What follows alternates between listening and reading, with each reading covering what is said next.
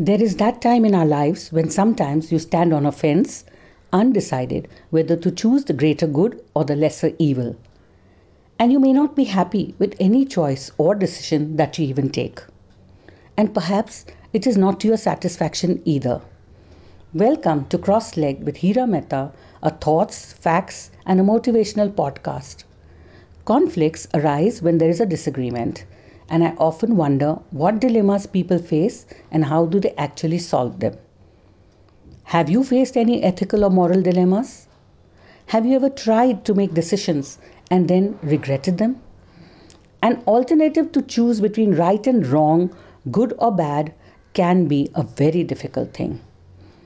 As American psychologist Rollo May has said, and I quote, "The human dilemma is that which arises out of a man's capacity to experience himself as both subject and object at the same time." As both subject and object? So it is no wonder that finding ways to resolve challenging situations for ourselves and for the other person becomes a tough call to take. We all face situations and events that we can't control and that create an unavoidable conflict. Often we are torn between two things. So, how do we handle it? I guess the very first step would be to sleep on it because it asks the same question always, and that is, what if I do A, will I get a positive or negative and harmful consequence versus if I do B? Let's think of it this way. Rather than worrying about being stuck, you actually have two or more choices to take a decision. And if you're still uncomfortable with the choices, then you need to look for alternatives. The outcome could be positive or sometimes go completely wrong. Most times, you will also never be able to convince everyone around you that you're doing the right thing.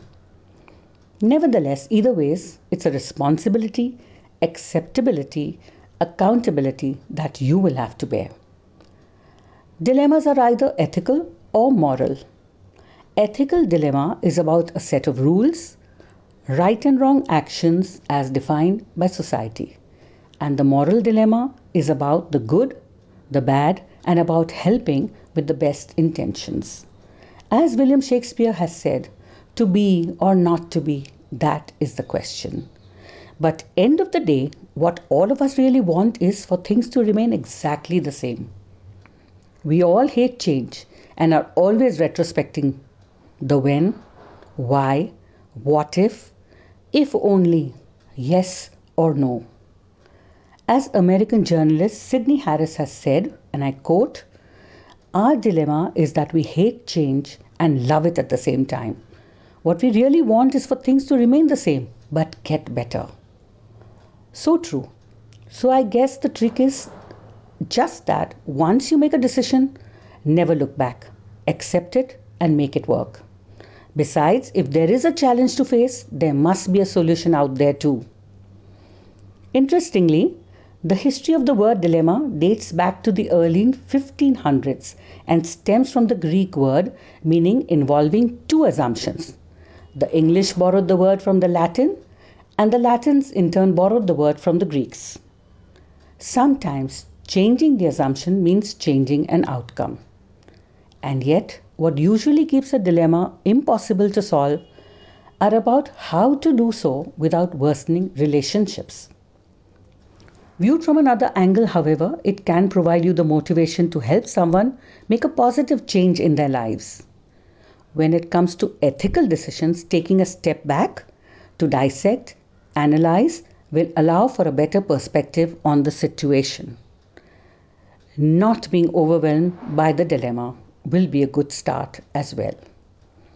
There will always be that thought whether to breach confidentiality that could ruin the rapport or bonding you have with someone. Ask yourself first, what is the basis of my conflict and whose problems am I trying to help resolve? However soul crushing this may be, sometimes you have just got to say it to help someone get back on track. There is no easy answer, no right answer.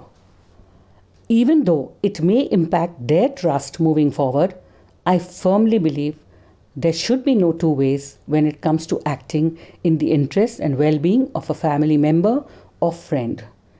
Be rest assured that if the relationship is strong, it will weather the storm, and if not, so be it. Yet, when it comes to relationship dilemmas, empathy and understanding should be key. It requires that you step outside your own emotions, withhold judgment, and view things entirely from the perspective of the other person. You should never say something that will crush another, especially when the person is emotionally fragile or hurting. Pay attention to their mood. Never judge by the behavior, it could just be a facade. Understand the stress, the anger, the worry, the low self esteem that the person is experiencing and perhaps not expressing. Definitely don't let your own frustrations take over because it can strain even the most solid relationships. Timings and words matter. Difficult decisions cannot and should not be made emotionally. We have a greater chance of coming to a right decision if we logically work through the situation because emotions we know always cloud our judgment. Weighing the pros and cons, positive and negative consequences will help a clearer picture and help you with the right words to say or the choice to make. Sometimes taking a neutral opinion can help you to put things in a new perspective. You can discuss your situation without identifying the person or situation and get advice on how to handle it. Always then take some time to process everything before making your decision.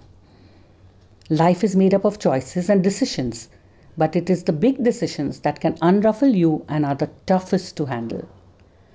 Whatever decision or action you take will probably never be completely to your satisfaction. But it is a choice that you think is right at that moment and at that time in comparison with other choices. So sometimes you just have to go with that gut feeling.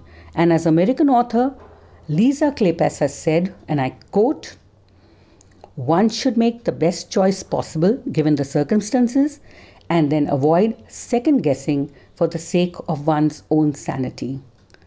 So until next time, no second guessing, no guilt trips. Stand by your decisions every day and breathe easy. Namaste.